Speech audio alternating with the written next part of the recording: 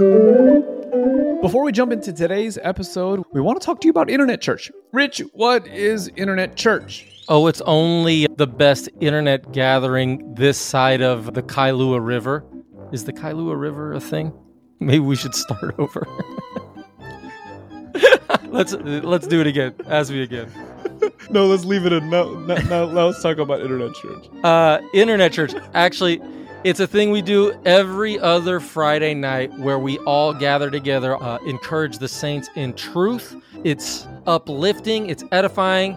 It's just a time to gather for about an hour on a Friday night or day, depending what part of the world you're in, just to be encouraged by the saints. You think you would like something like that? Is the Pope Catholic? You bet your sweet bippy the Pope is Catholic. And Justin, Internet Church is all about gospel freedom. It's good. I'm trying to think of the follow-up question. I'm like, man, this thing is lagging. All right. No, absolutely love it. So if you were to no. What are we going for? Are we trying to be funny or are we trying to be serious? I don't know. It's whatever. We're trying to let people know to... I'm not as gifted as you are in this department, my friend. So join us every other Friday night, 8 o'clock Central, 6 o'clock Pacific, 9 o'clock Eastern. If you are international and want to add that to your calendar so you don't have to do all the time conversions, head on over to lovereality.org/circles and add the Internet Church Circle to your calendar.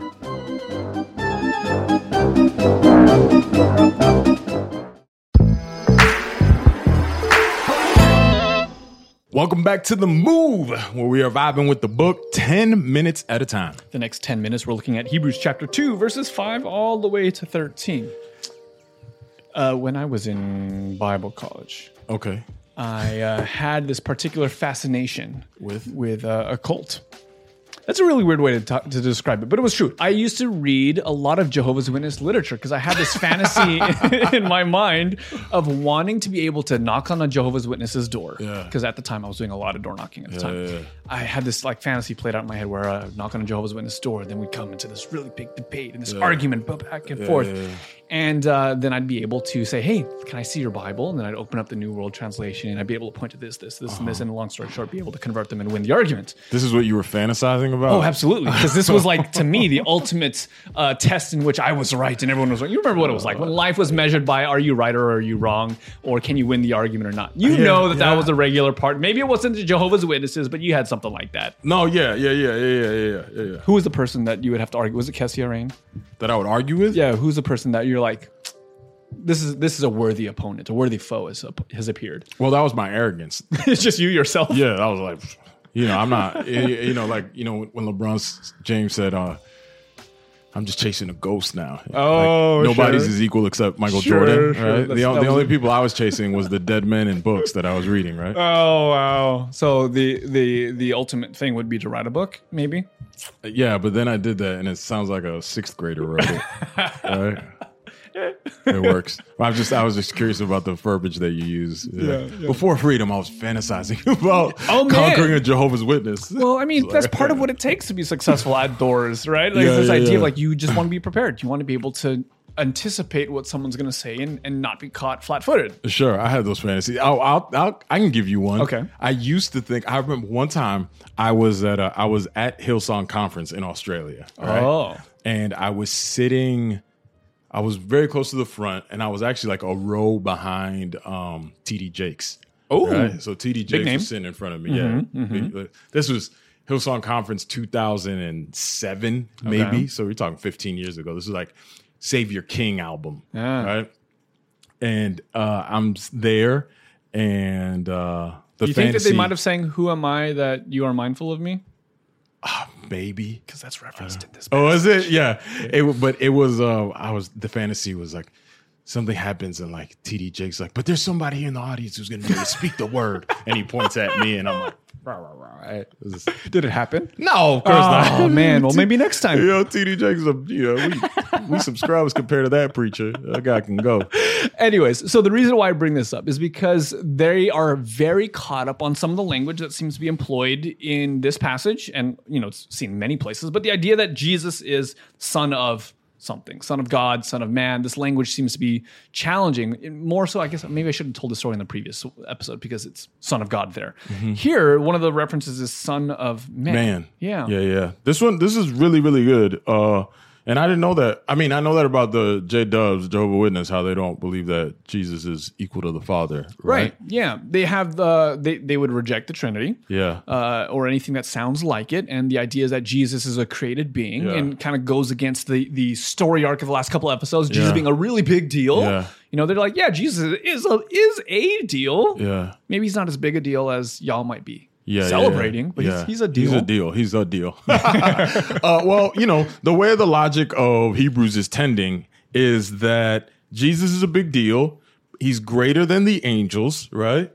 This is Hebrews 1, this cosmic unveiling. We should not neglect this great salvation. And then it moves into, for it was not, this is verse 5, for it was not to the angels that God subjected the world to come.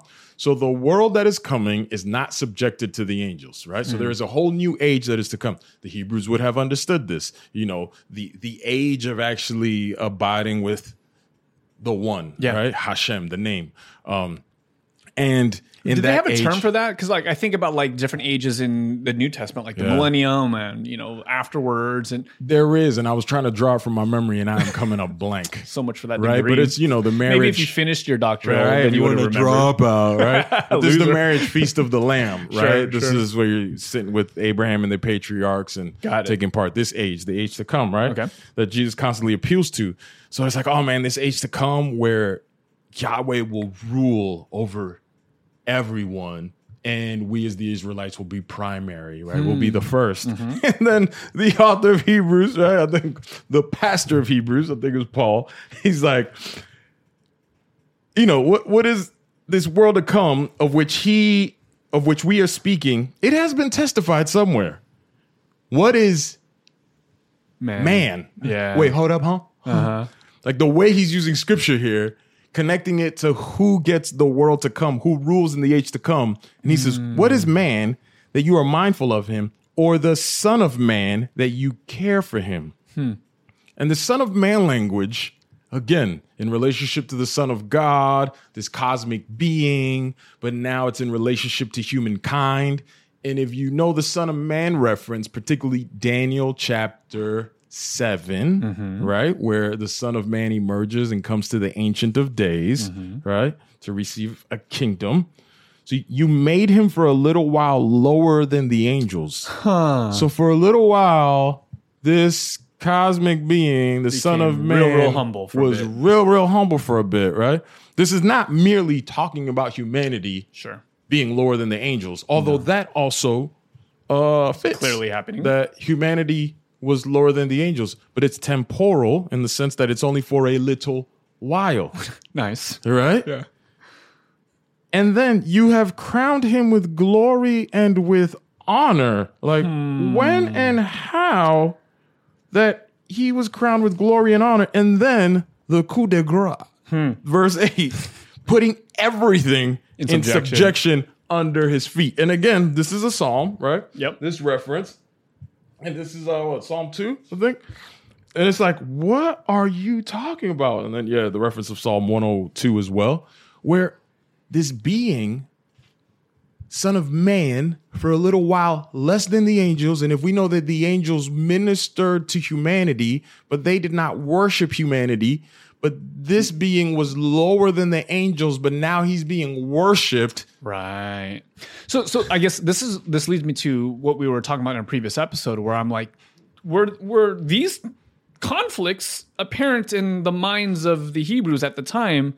Like the idea of the messianic figure being lower than the angels, being made humble. What was the theory at the time, if it's not some version of the incarnation? Oh, well, absolutely. I cannot speak to, because I'm not well versed in knowing what was the expectation of the groups that were present at the time of Jesus, right? Or even prior to that. I know there was a messianic expectation. I know that God does not have a son for Israel, right?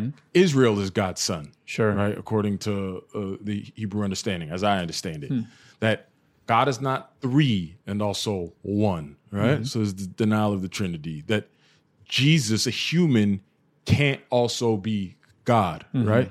So this Christian commitment that we derive from the testimony of Jesus and the teaching of the apostles and the work of the early church, that God has come in a person, subverts any and every expectation prior to, and goes way beyond any of what those expectations could have hoped for. Right.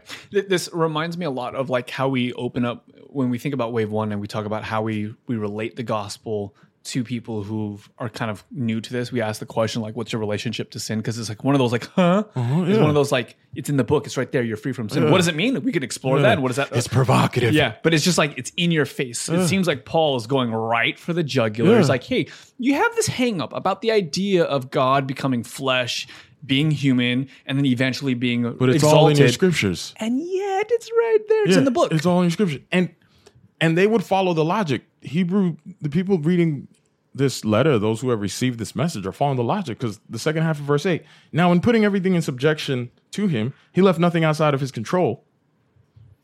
They would have known that the Messiah would have received the kingdom. But this connection that Paul is making, when we connect it to the 490 days, they're like, it had to have happened recently. Like, so who's the thing? What's the place? Where's the throne? Why is it not everything in subjection, and yet everything is in subjection? Right? And then he did it. Why? Because he did it in this person. How did he testify to it? He tells us earlier, the Holy Spirit came and has given us gifts. Like, you've heard of this, y'all. You can go ask those people whether or not they saw Jesus fly off a mountain. Like, you can ask them. You can ask about the power of the Holy Spirit being manifested in the ministry of Paul, in the ministry of Peter, in the ministry of James. Like, you guys know them.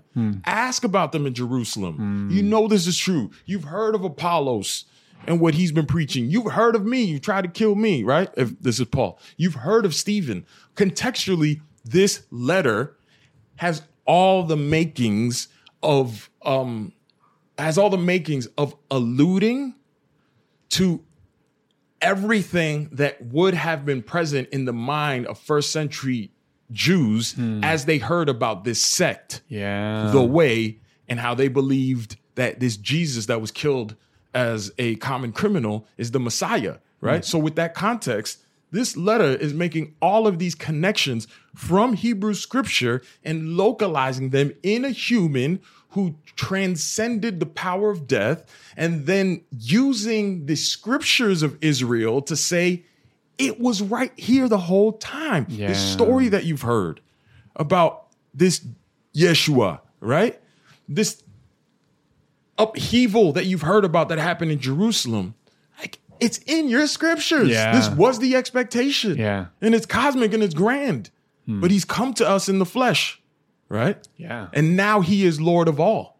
And so you look at verse 8, but we see him for a little while. And this is why, this constant appeal that I make, that this is in the person of Jesus. It's in the person of Jesus. I got it from reading this. It's in the book. It's right here.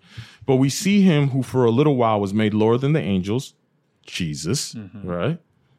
Crowned with glory and honor because of the suffering of death, so that by the grace of God, he might taste death for everyone, right? For it was fitting that he, for whom and by whom all things exist, call back to creation, how Jesus is the second person of the Trinity by whom all things were created. This is Colossians chapter 1 with allusions to Proverbs chapter 8, wisdom that stands at the right hand of God and creates, right? This is John chapter 1. Nothing was made without him. So these themes are all together in the person of Jesus. In bringing many sons to glory should make the founder of their salvation perfect through suffering. So it's Jesus. There's the anchor, the author, the founder of salvation in his person, because he's tasted death and now he's alive on the other side.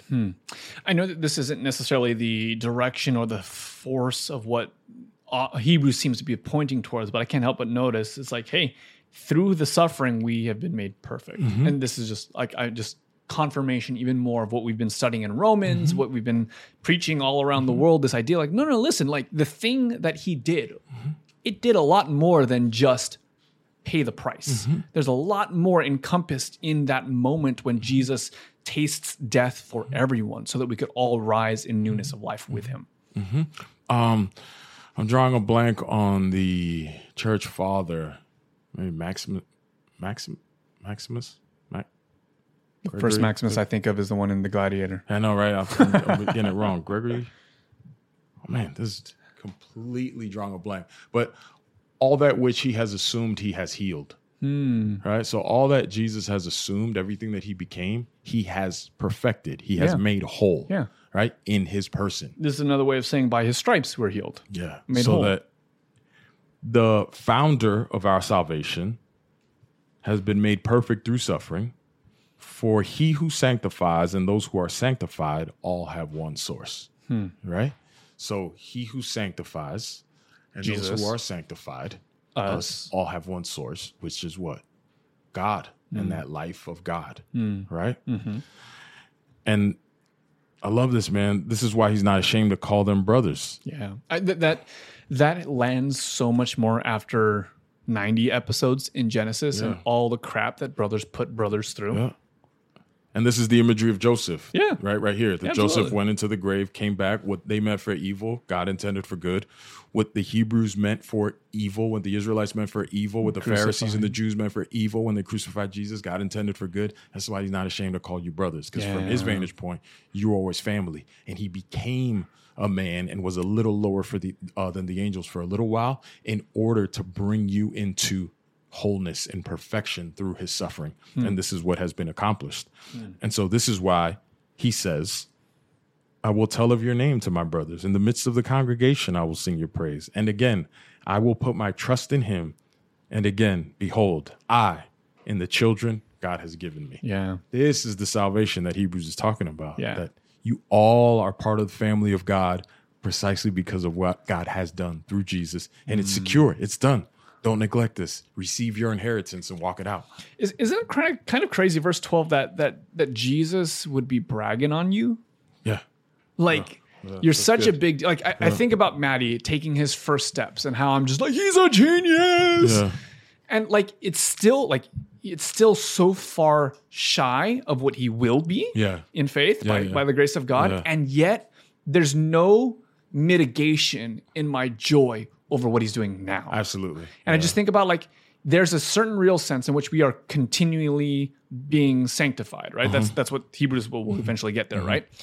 And there's another sense in which we are perfect, in that we are complete and that we're whole and that he is singing over us. He's just bragging. He's the dad with the wallet with all the photos. He's like, can I show you? Have you seen my kids? Have you seen my kids? Can I show you? Have you seen my kids? Yeah, that's him about you. Yeah, Zephaniah 3:17. The Lord Sings is over mighty us. to save. Sings over us. Yeah. Man, how beautiful. I was listening to that testimony on Death to Life, Joel. Okay. I think he captured that really, really well because his belief used to be that when he would wake up, somehow, some way, something happened in the supernatural or he started at a deficit. And that by engaging in prayer and by somehow having an intellectual spark where he connected with something in the text and he was illuminated in his understanding that he somehow went from the deficit to where he was now standing in good relationship to Jesus. He has this moment in the podcast, and I would encourage people to go listen to the testimony because it's beautiful. But he's just like, no, I wake up and God is... I think this is how my he boy laughed. is up. He's waking up. Waking up. And I tried to imitate his laughter. Clearly, you heard it too. Because I was like, man, if that doesn't capture the emotion that I feel when my son wakes up, I'm like, there he is. There's my boy. And every time, because he takes naps. And so I get to experience this multiple times a day. He didn't do nothing. He probably pooped his pants while he was sleeping.